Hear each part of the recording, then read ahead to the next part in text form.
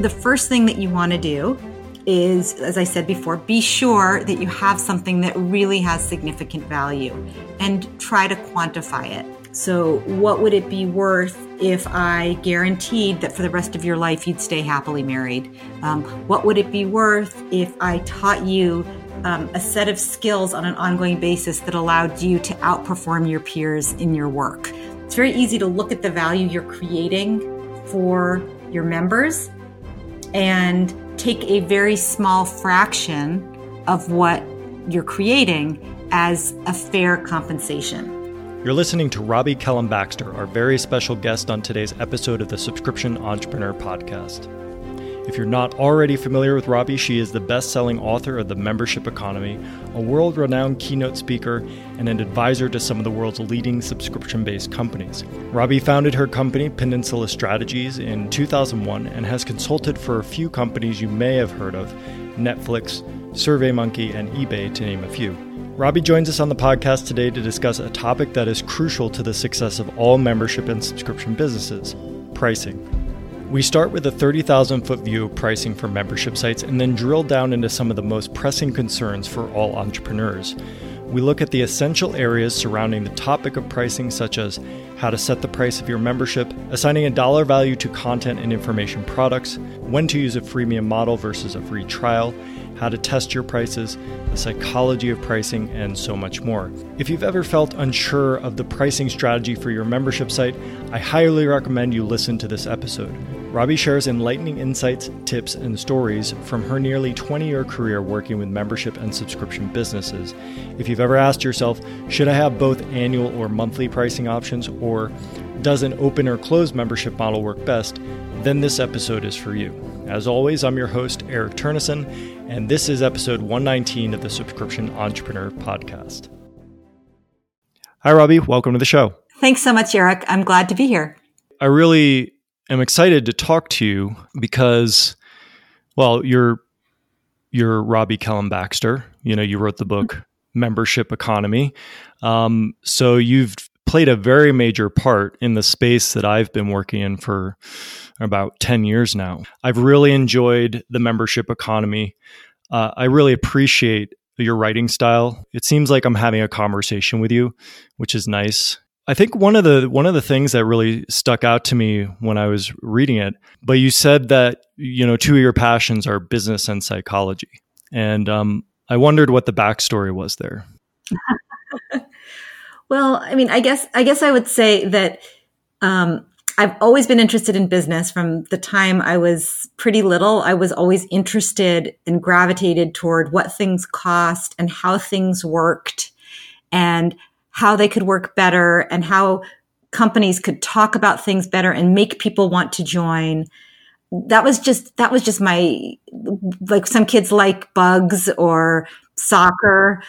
I used to do carnivals and babysitting clubs and catering companies, and just, I loved how business worked. And then the psychology part is, you know, part of it is that I'm interested in how people think and how they make decisions and what makes people do the things they do, and how to motivate people. And then my sister, with whom I'm really close, is a psychologist. Okay. And I've spent lots of time talking to her, both about her practice and what she believes and what she's learned, and also psychology as a business and why people come to psychologists, the different ways that psychologists can treat you, and what understanding how you make decisions and how you feel about the decisions you make. That's just always been really, really interesting to me. And those are the two places where I think I would continue to study and be interested in them, even if they had nothing to do with my livelihood. Yeah, I mean, there's so much depth there. And I think that I also, as a child, was interested in business and psychology. I don't remember this specifically, but I know my parents told me I did a lemonade stand when I was young, and I had this very specific strategy for getting people to buy from me, which is I put the stand in the middle of the street. So, right. So there must be a corollary in business, right, to that type of strategy. Right. Right. That's putting like a billboard in the middle of the street as a metaphor, making that into an actual literal. Another thing I did was I would often walk down to the bank and change coins into other coins, like pennies into nickels, nickels into dimes, and then package them up and do it again. Have you ever seen the Saturday Night Live sketch of the change bank? No. So definitely look for it on YouTube. The whole thing is about we make change. And then they have guests come in and say, I had 50 cents. They were both quarters. I needed dimes. I went to the change bank. And then they'd show the teller saying, Robbie came into the bank. She needed dimes. I had dimes. I helped her out. Feels great. Yeah, that sounds awesome. And actually, now that I think about it, that's a good lead in to what I think we're going to be talking a lot about, which is pricing. So pricing it's a single word, but there's so many questions. Why don't we start with a 30,000 foot view, and specifically our audience is interested in membership sites. You know a lot about membership sites. And so what are the initial things that people should be thinking about in terms of approaching their pricing for these types of businesses as opposed to non-recurring revenue businesses? Yeah. So the first thing to think about is, number one, are you providing enough value that it's worth more than nothing? Because that's the biggest hurdle, that it's worth more than free. Because there's so much out there that's available for free. So you really have to start by saying, what do I have that's worth paying for?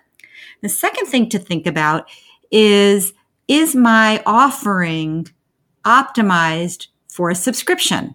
So for example, if I'm going to teach you how to tie a tie, probably wouldn't justify a subscription. No matter how much you want to tie a tie, once you learn it, there's not much more that you can learn. And you're probably not going to want to talk about it with other people.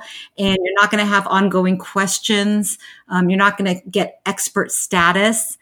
And yet I see all the time that people have one piece of information, one piece of content, something very narrow, and they want to do a subscription. And then they're surprised when people cancel.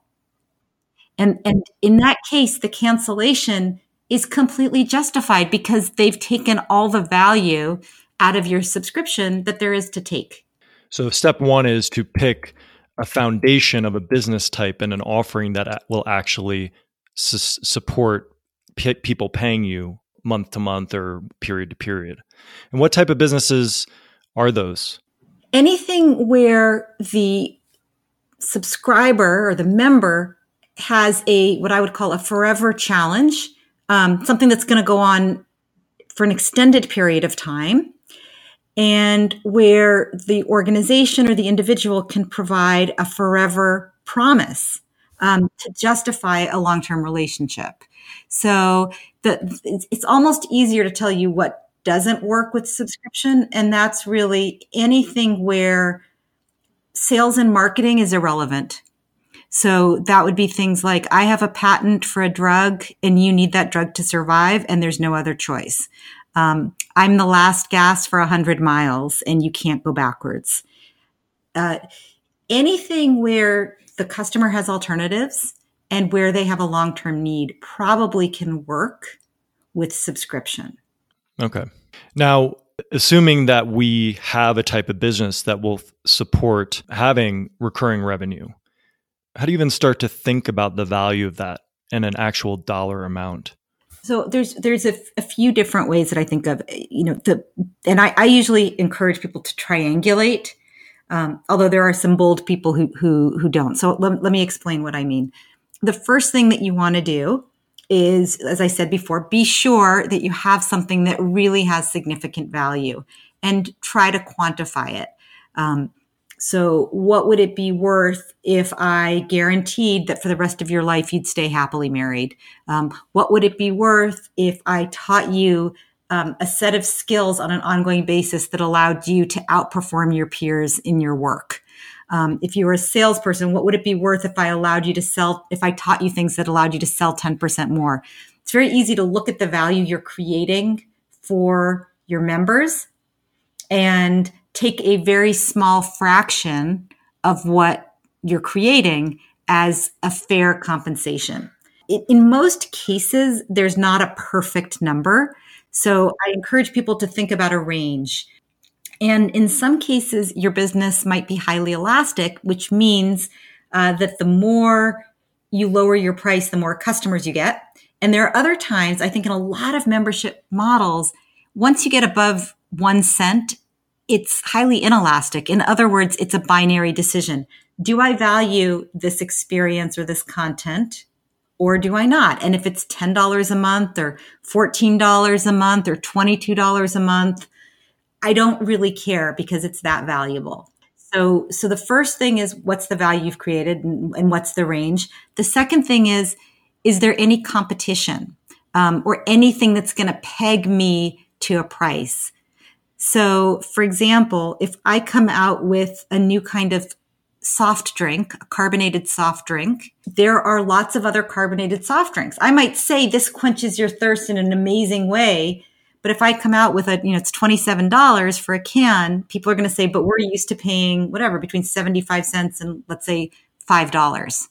So sometimes you have a competitive landscape, which makes it really hard for you to break out. And that's not to say that you can't. This is where I talked about risk and confidence. If you say, well, my carbonated drink actually helps you lose weight and it tastes delicious, maybe I'd pay $100 for that drink, and I drink one every day. So it's useful to know those different things. The value that you're creating is the first. The second is what your competition or your environment, your ecosystem is doing. And the third thing is, what's your cost? So if I make that drink that makes it possible for people to lose weight without trying, and it costs me $200 per can to make it, then $100, even though that's really expensive to the market, that's not good business for me. And what's interesting to note is that sometimes in the life is not fair category, sometimes something that costs me a lot to create isn't valued by the market at that same rate. So for example, breaking news. If you said tomorrow you want to start a website where you cover breaking news in your area, it would cost you a lot to get journalists, to get cameras, to be where the news is, to get hot tips, all of that. But most people are not willing to pay anything for breaking news because for many news organizations, it's a loss leader. They don't care if they don't make money on the breaking news because they make money in a different way. So you have to ask yourself, what is my cost? Because even if you come up with the right price for the market, if it's not a good price for you, it's not worth doing.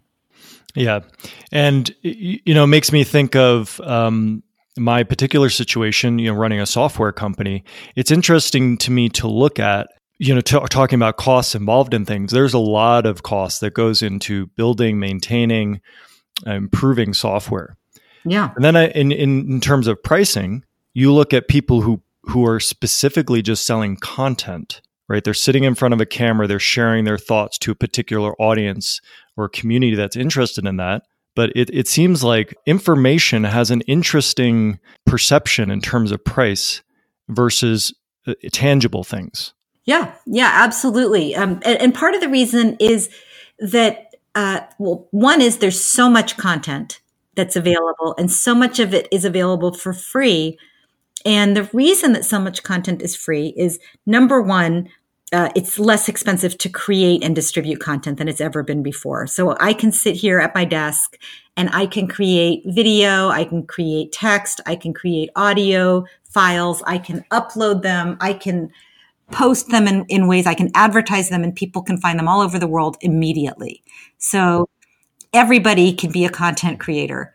On the other side, many organizations provide content as a loss leader, as a marketing tool. So they're willing to give away content because it attracts people who will pay for other things, or they're willing to give away content because creating the content gives them tremendous pleasure or does something else for them. So when you're competing against people who have different goals than you do, sometimes it's really hard to win your race. I see. Now, I would say the majority of people who, use our software are running content-based businesses. They're selling access to some form of content, whether it's courses, training material for health and fitness, stock trading, etc. So is there a way that you think about the value and the range of price for something like that? Am I coming up with that by looking and seeing, again, your second item, is there competition? How much are they charging? How would you approach that specifically for a content business where really your cost, number three, what's my cost, is pretty much, there may be an upfront capital expenditure for equipment and stuff, but in terms of production, that cost is pretty minimal. The cost is my time, and it's also my opportunity cost. So if I'm a finance person and I have a really clever way for people to make more, to invest their money, I probably have some other choices. I could probably go and work privately as a financial advisor and take a percentage of my clients' profits, right? Or charge them hundreds of dollars per hour for my advice, or go work at an investment firm.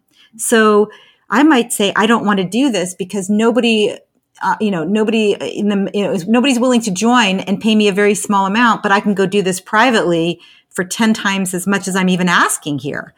So there is an opportunity cost, which I think, accrues to the entrepreneur, right? If I do this, I can't do something else with this same expertise.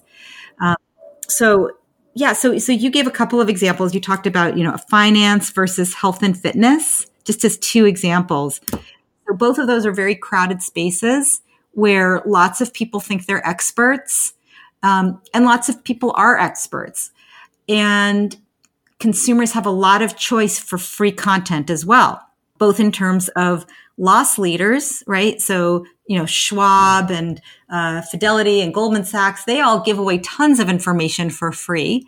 So what you would need to have as a financial advisor or a financial coach is something that is different, that they can't get elsewhere, and probably something that is proven.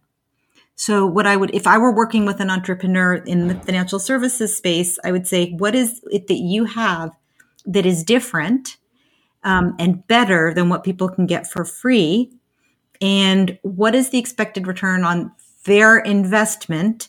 And then I would say, and how easy is it for you to prove that before they join? And how easy is it for you to prove it after they join? So you're always looking for credibility and relevance, right? What is the unique thing you offer? And how credible are you? If I offer financial advice and I can demonstrate that 95% of the people who pay me end up getting a return of double their money, 95%, right? I could charge whatever I want. On the other hand, if I say that I have no evidence, but I'm really charismatic, I'm probably going to have a harder time justifying an investment. But all of that is to say that finance is an easier place to get members because you're actually talking about something that has a financial measurable payoff, in contrast to, let's say I was giving you advice on relationships. Same thing with health. If I can demonstrate that it's worked for people better than the other free options that they have, again, if I can say that I can do a 1-minute workout, which I know has been really popular recently, and that 1-minute workout is equivalent to an hour of running on the treadmill, and I have evidence that it's true, and I'm the only person who knows how to do it, people might pay me a lot for that information. If I'm supporting them emotionally, people might be willing to pay me a lot because it's going beyond just access to the routines or the workouts to actually be something that I can't get elsewhere, which is, ongoing relationships, answers to my questions, somebody watching my form, and so on. But for the fitness people, it depends what they're doing. If they're doing live workouts where they watch me through a camera, I'm going to compare it to the cost of my live trainer, my human being that actually can, adjust my arm. If they're offering a support network, I'm going to compare it to my other support networks and so on. Right. I just had a recent experience where I was looking at DSLR cameras, and the first place I went was YouTube. And whatever I type in, there's always umpteen number of people doing videos on that subject. And I ended up going with somebody who I personally resonated with, and I watched a number of their videos. And at some point, they would mention that they were selling guides. So I ended up buying that guide for a particular camera that I ended up going with. So in that situation, I was engaged in their free content for a period of time, building a relationship with that person. And then once the trust was built, I ended up spending money with them. This is going into, okay, the freemium approach. Now, what points at which is it a good idea to do freemium, and what times is it not a good idea to do freemium? So freemium is hamburger forever, and free trial is a bite of delicious filet mignon because you don't believe me when I tell you it's the best thing you ever ate. So that's the first thing that I think for people to think about is, do people need a taste to see how good it is? Or do they need to change their behavior, which freemium does really well, and giving them a chance to see if this is going to be part of their new normal?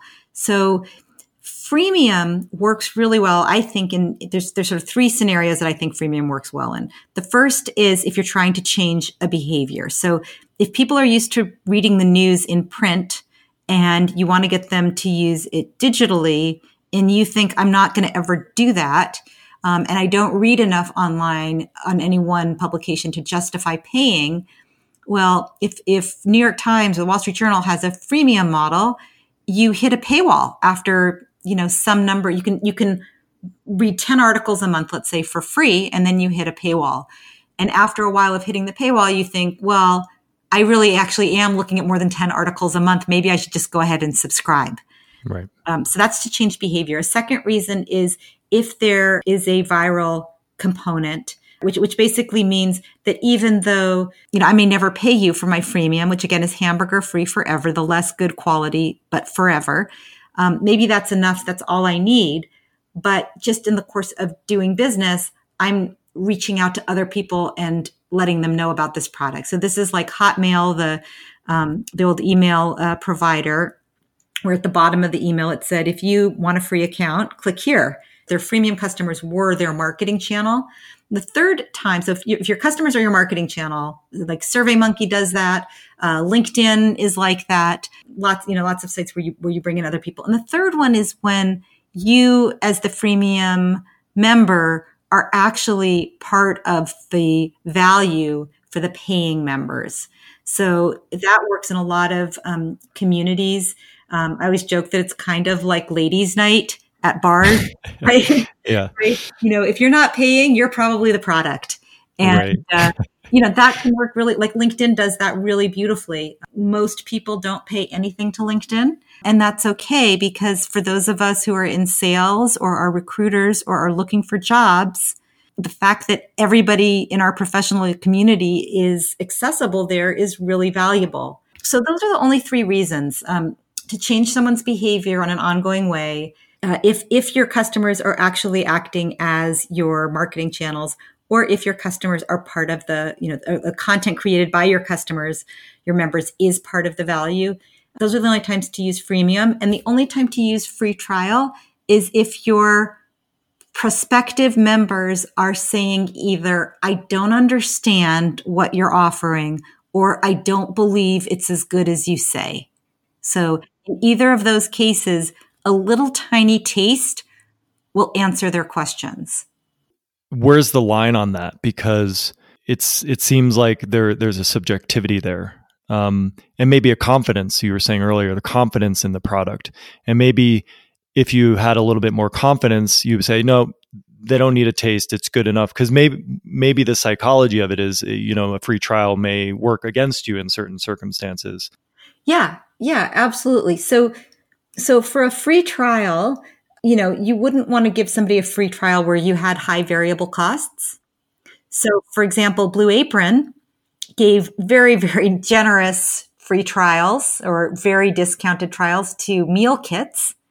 And, at one point they were making about $1 per customer after all their expenses were, if a customer stayed, the average customer was staying for less than 6 months and the lifetime customer value was less than $1, because their initial, even though it was like, whatever it is, like $45 a week or $90 a week or some ridiculous thing, they were actually, and then they got to a point where they were actually not making any money on their subscribers. So, you don't want to, and my thought when I heard about these very generous, they were trying to change behavior.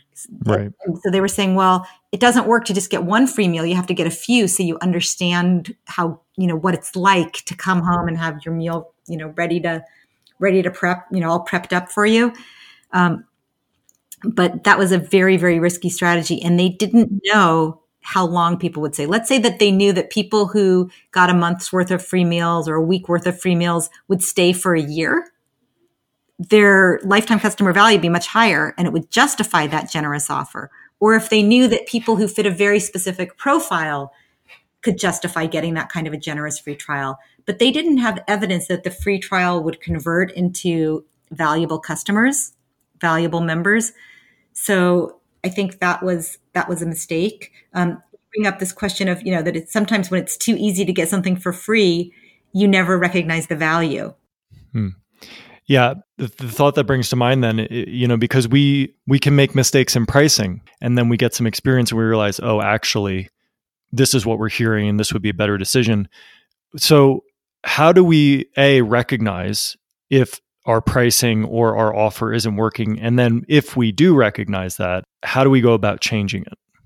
So if your business isn't growing as fast as you'd like, and you have a hypothesis that it might be that you're pricing too high, it's worth understanding what is turning your customers away. And if they say, I can get the same thing for less over there, or you can experiment and say, would you buy it at a lower price? And they say yes, then maybe it is pricing. But in a lot of cases, like I have this one client and they're not growing as fast as they think they should.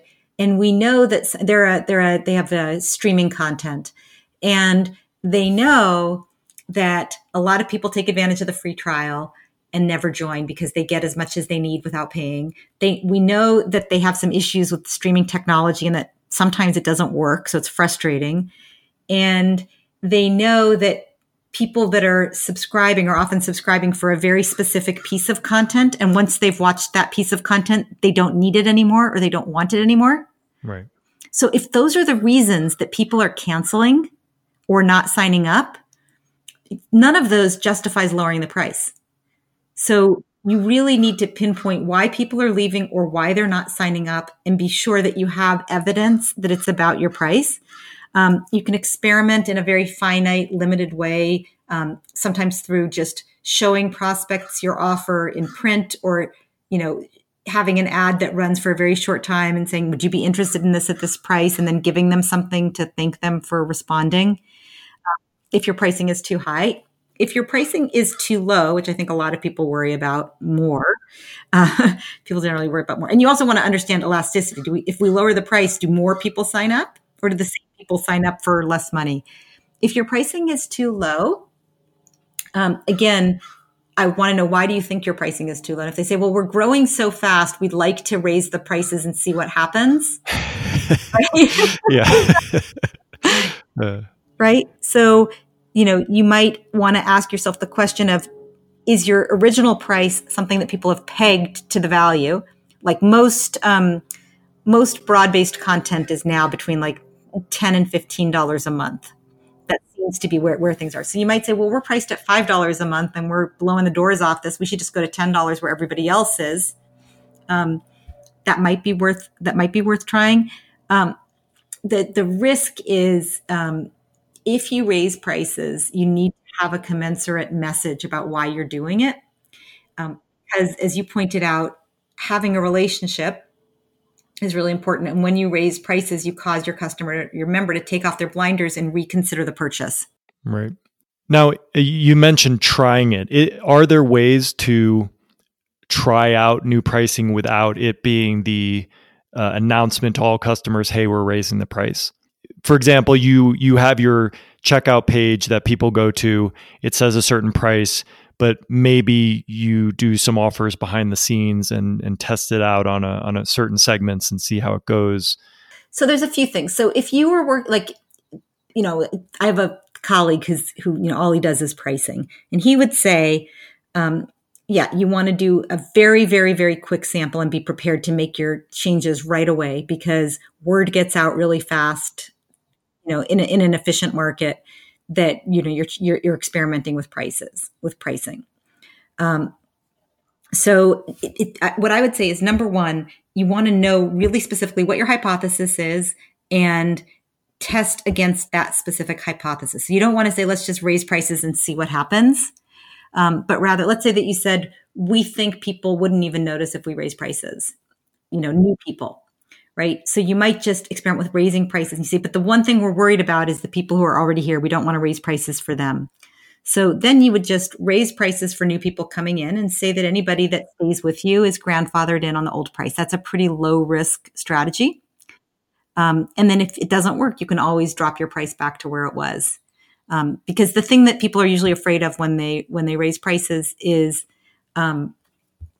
either that they're going to realize, well, we priced it too high and now we're losing people, or most people worry that existing subscribers will be angry at the price increase. So that's what happened with Netflix, right? Netflix raised their prices. They were not completely transparent about it. They said, great news. Instead of getting your 3 DVDs out at a time and streaming for $13.99, now you can either have 3 DVDs out at a time for $9.99, or you can get our streaming content for $7.99. And anyone could figure out that $9.99 and $7.99 is more than $13.99. So people were really frustrated, and they weren't grandfathering in people. Everybody was going to get the price increase. So those were two things that they did, I think, wrong. Yeah, I think they actually just raised their pricing again. And their email was kind of comical. This is what it said. The cost of your standard plan has changed from $12.99 or changed to $12.99. This change takes effect this date. You can view your updated membership details here. Keep watching what you want when you want, and know that we're working to improve Netflix experience for everyone. Thanks for being a loyal member, period. So, very, like, I've seen pricing emails from companies that are like multiple paragraphs, right. But this is kind of like the opposite.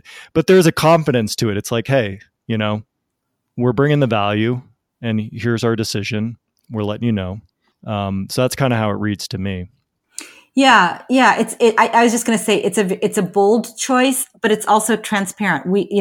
They're not positioning it in a way that feels inauthentic. It's pretty clear that they're saying, we're raising our prices, and if you don't like it, you can leave. And that shows confidence in their, kind of in the quality, in the value they're providing, relative to competition. And I think they're particularly able to do that now because they have so much unique content. It's hard to leave. There's a momentum there. Yeah. One of our customers had a specific question about pricing that I want to pass along to you. And it was that, have you seen a correlation between the price of membership and retention rates? For example, a membership with a lower price point may attract more signups, but that there may be more churn in a month or two. Conversely, a higher price membership may attract fewer monthly signups, but the quality of the member it does attract may stick longer. Is there any correlation here? I have not seen much of a correlation between price and retention rates. What I have seen is that the bigger issue is between people thinking that something is valuable and not valuable, and they're less sensitive about the actual specific price unless the pricing is a significant outlier, kind of well above, let's say, the $5 to $15 that we see most of the time for content. If somebody promises that, this is a very high price, but it's going to help you get a job, and the subscriber says, this isn't helping me get a job, they're likely to cancel. If they find that they're not using the content, they're likely to cancel. So I haven't really seen kind of a clear correlation between pricing and cancellation. I see a clear correlation between perception of value and canceling, and I see a clear correlation between usage and canceling. So that's probably a better thing to track is, are people using it on a regular basis? If they are, they won't cancel. Yeah. So I think a theme that I just want to call out that seems to be recurring throughout this discussion about pricing is, number one, make sure that you actually have a pricing issue. And before you start thinking about pricing, because I think it could be a knee-jerk reaction to be like, oh, it's price is too low, prices are too high. But what I hear you saying is look at why people are doing what they're doing before you decide your course of action. And it may be that what you need to do is actually develop your relationship with the customer, make sure the value proposition is clear, and that you're delivering value over time. Yeah, I think that's well said. And I would add on the positive side, if you're providing a lot of value, you'll start to hear things from your customers, there's your members, like, I don't really remember how much I'm paying. It doesn't really matter because I'm getting so much value in return. So for example, like Adobe Creative Cloud, I think a lot of the designers that work with it don't even know how much it costs because it's like a utility for them. They use it so much and it's such a part of their business as usual that they're pretty price insensitive. And if it were raised by 5% or 10% or probably even 20%, I don't know that they'd look up and consider canceling. On the other hand, hobbyists and, weekend moonlighters, they find the pricing very high and, they're looking at it in a different way and they're more sensitive to the pricing. Right. But of course, I'm sure Adobe knew of those two different markets and they made the decision, look, who do we want to work with? Who are we more concerned about using our product? And we're willing to sacrifice some of our moonlighters to really support the professional market. And I personally, as a software company owner, I think the recurring pricing is a great mechanism because it puts the incentive on the company side in the right place. It puts the incentive on retention and quality of product as opposed to attracting new business. Yeah, absolutely. And engagement is a great leading indicator for retention. If people aren't using your content or using your software on a regular basis in the best way, and they're probably going to cancel. And you can also start to see who's getting the most value in terms of usage. In this case of software, it's, they're using the, breadth, depth, like I would say recency, frequency, and depth.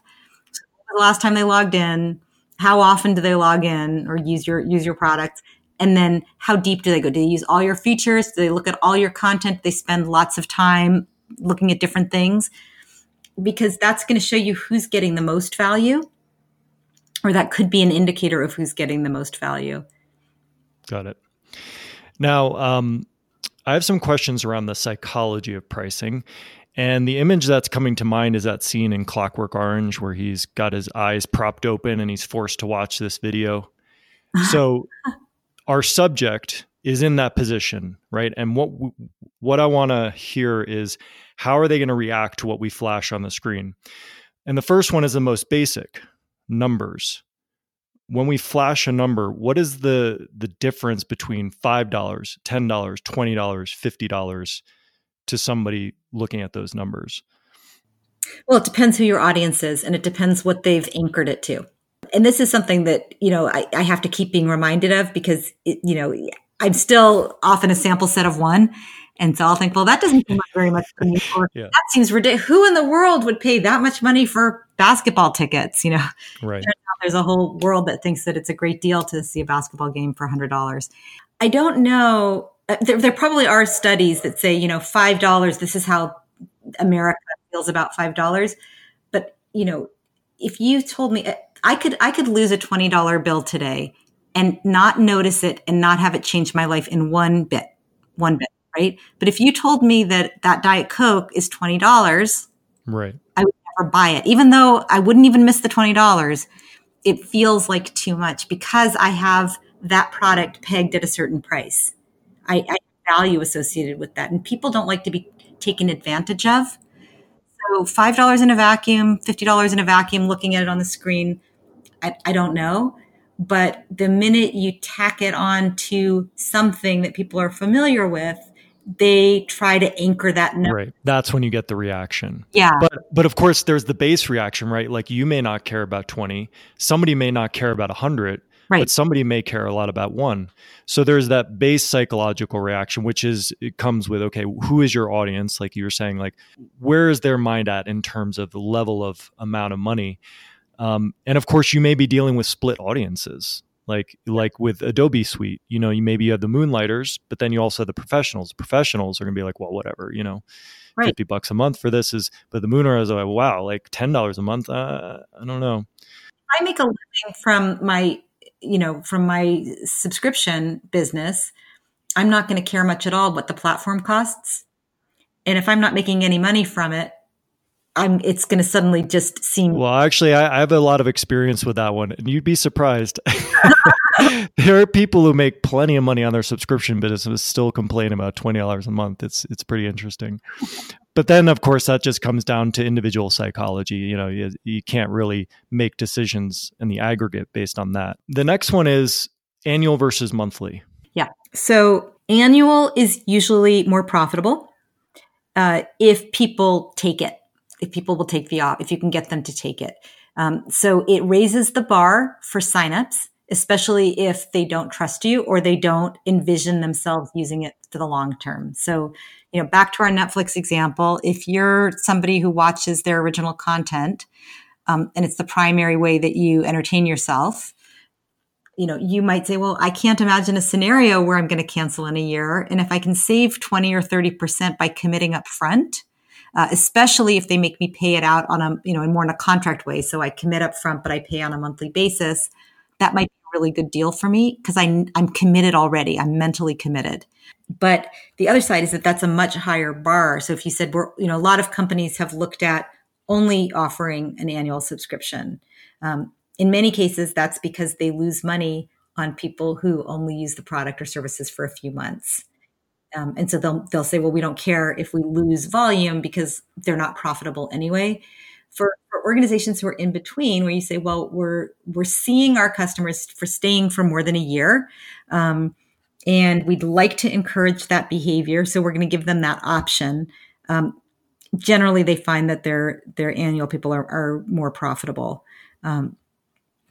So that would be how I would think about it. The other place where I've seen annual work really well is where you have a product that has a season, and people, you know that they're going to need it every season. So, but you also know that during the off season, so let's say a soccer league, like I worked with this European soccer league, and they have rabid fans, but at the end of the season, they would cancel their membership and think to themselves, I'll join up again, whatever, when it starts again in whatever January, but then they would forget and they would join in March and they'd lose those 2 months of revenue, or they would miss the whole season.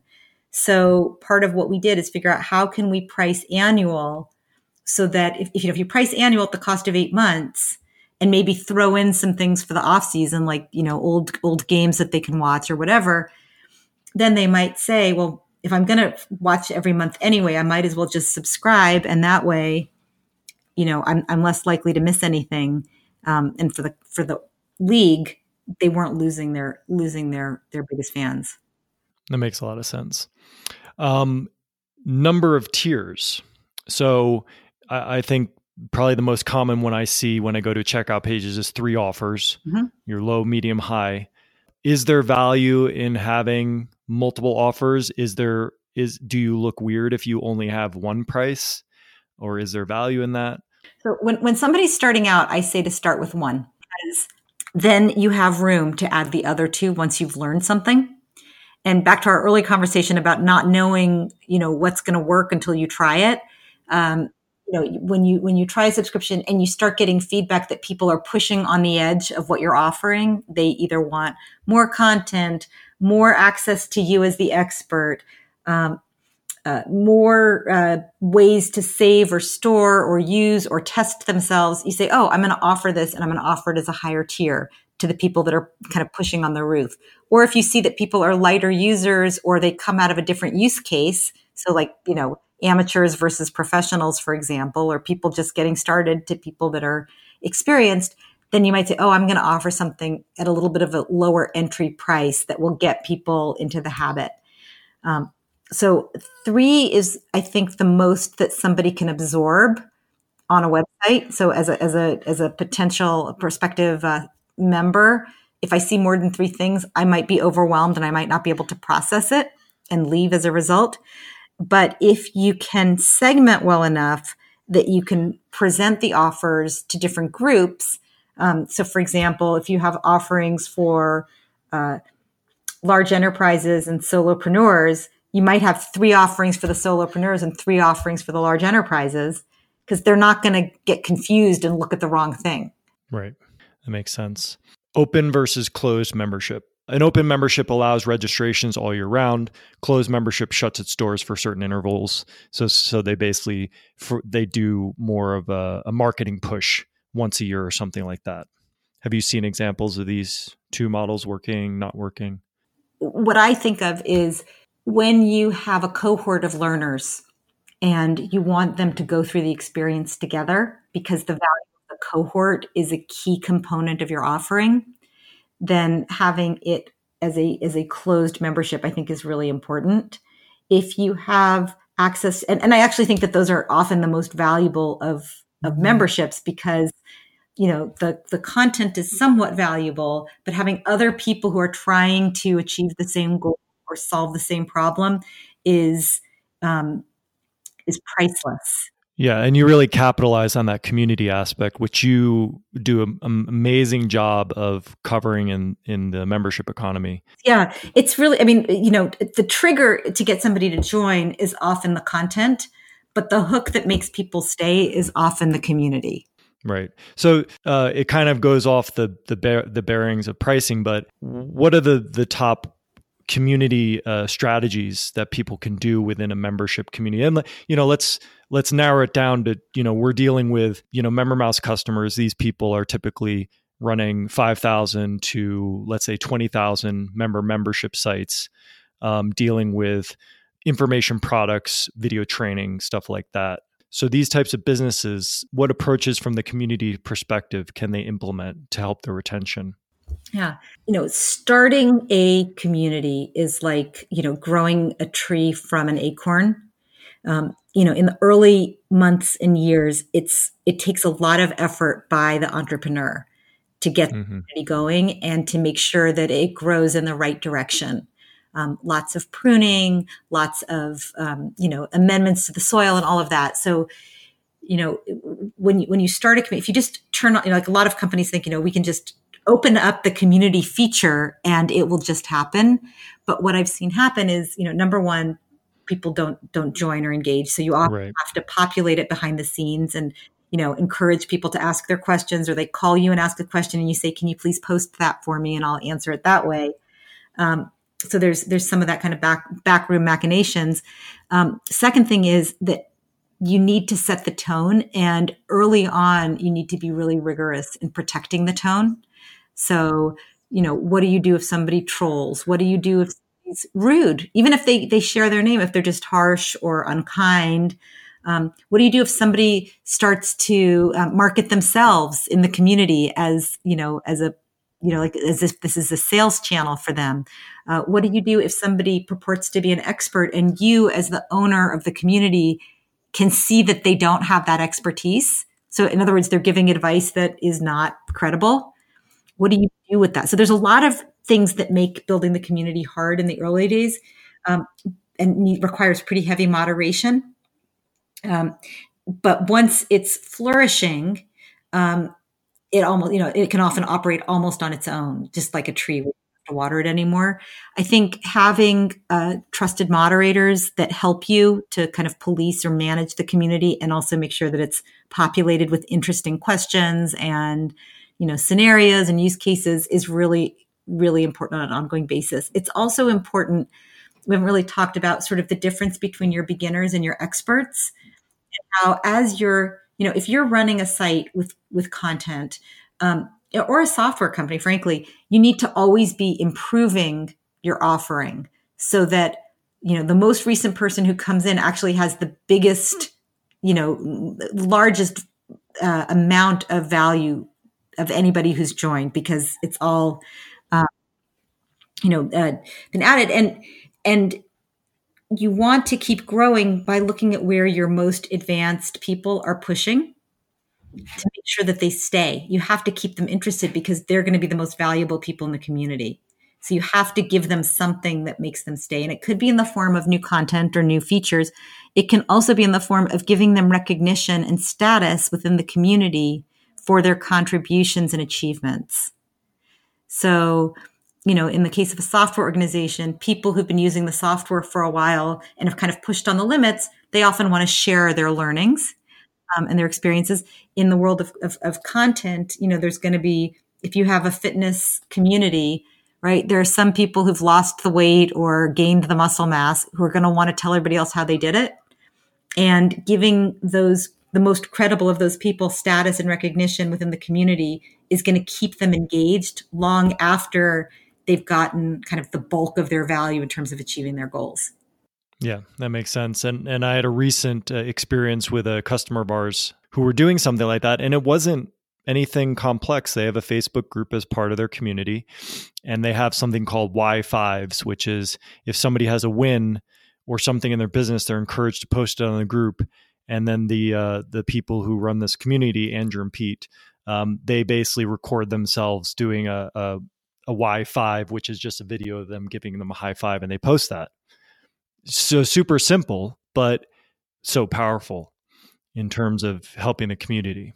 Yeah, and it's great for recognition and appreciation.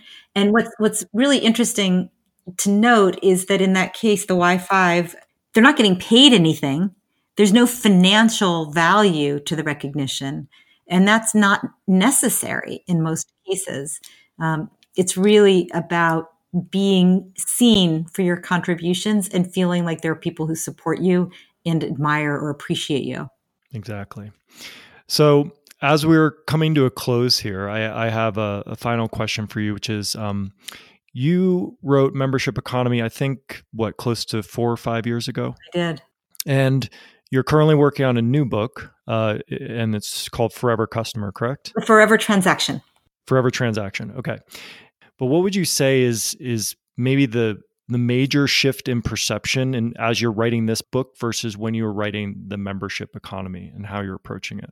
When I wrote the Membership Economy, I was convincing people that this trend existed, was real, and was relevant for most business people. Whether you're in a small organization or a large one that's been around a long time, or something that's entrepreneurial, for profit, not for profit. If you care about building long-term relationships with the people you serve, think about it using a member mindset and you'll build better business models. That's what I was trying to say. And now when I tell somebody what I do or I tell them about my book, they don't argue with me anymore. They don't say, that's not a thing, that's not relevant to me. They say, our company is doing that, thinking about that, trying to fix a mess that we made by trying to do that. But they're in there. They understand it and they're thinking about how do we do it? And there are more specific questions, more sophisticated questions about how to do it. So large organizations that are trying to transform from transactional to relational. There are, entrepreneurs who go beyond kind of what we've been talking about, which is media and software, who are now thinking about, subscription boxes. There are physical products that are being sold on subscription, like, Peloton bicycles or clothing for men, like, here's your clothing of the month. Yeah, exactly. Stitch Fix, Trunk Club, Le Tote, which is like Netflix for clothing, where they send you 5 items and you can keep them as long as you want. And when you return them, they send you 5 more items. There's so many models now that use physical product. So it's different. And also it's a global phenomenon now. So when I wrote the book, I was very US centric, but I mean, I'm sure you do too. Like I get calls all the time from companies in Asia, in Latin America, in Europe, in Africa, who are trying to apply these principles in their own markets. So, lots has changed. People have gotten more sophisticated, but the problems I think are harder now.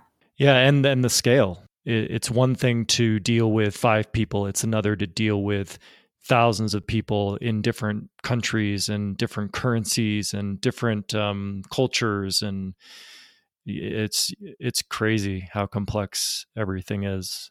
It's a challenge, or it's a puzzle. It's a puzzle, and it's an opportunity. I mean, the idea that you could, launch your membership business here on a Tuesday, and Tuesday at midnight, your third customer might be calling from, or reaching out from Nepal or, I know, right? Or, Zimbabwe or something. It's crazy. It's really, membership is truly global.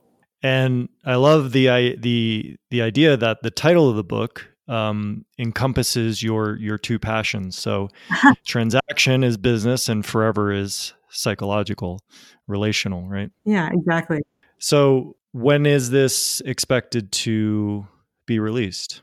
Well, it's due to the publisher in July. I love how you put it that way. It's due. This is what they set for me. Hopefully I make it. Right, exactly. You have no idea the anxiety that date produces in me. Oh, yeah. But yeah, it's due July 1st, and it's scheduled for release February of 2020. Awesome. I wish you the very much best of luck with that, and minimal amount of stress as possible in getting to the objective. And I very much appreciate you taking the time to talk with me. Is there anything else that I missed out on? Any other ways that our audience can learn about you? Yeah, I mean, I think the best thing is read the book, or, LinkedIn has tons and tons of articles that I've written, and courses and all kinds of good stuff as well. So I'm easy to find, and also happy to connect up with people. And if you have specific questions that come up later, please let me know. And I'm glad to try to do my best to answer them for Member Mouse. Thank you. Oh, and read the book, but also I'm actually listening to it. The audiobook's pretty good.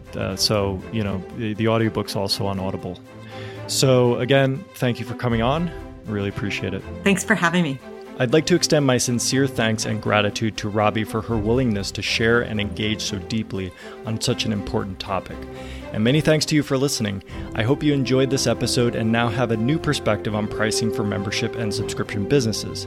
To learn more about Robbie, you can visit her LinkedIn page where she has dozens of articles and trainings. You can find her at Robbie Kellum Baxter, or you can visit her website at peninsulastrategies.com. We also have links to all of these resources and more at subscriptionentrepreneur.com/119. There you'll also find the show notes for this episode, a complete transcript, and some additional resources from Robbie.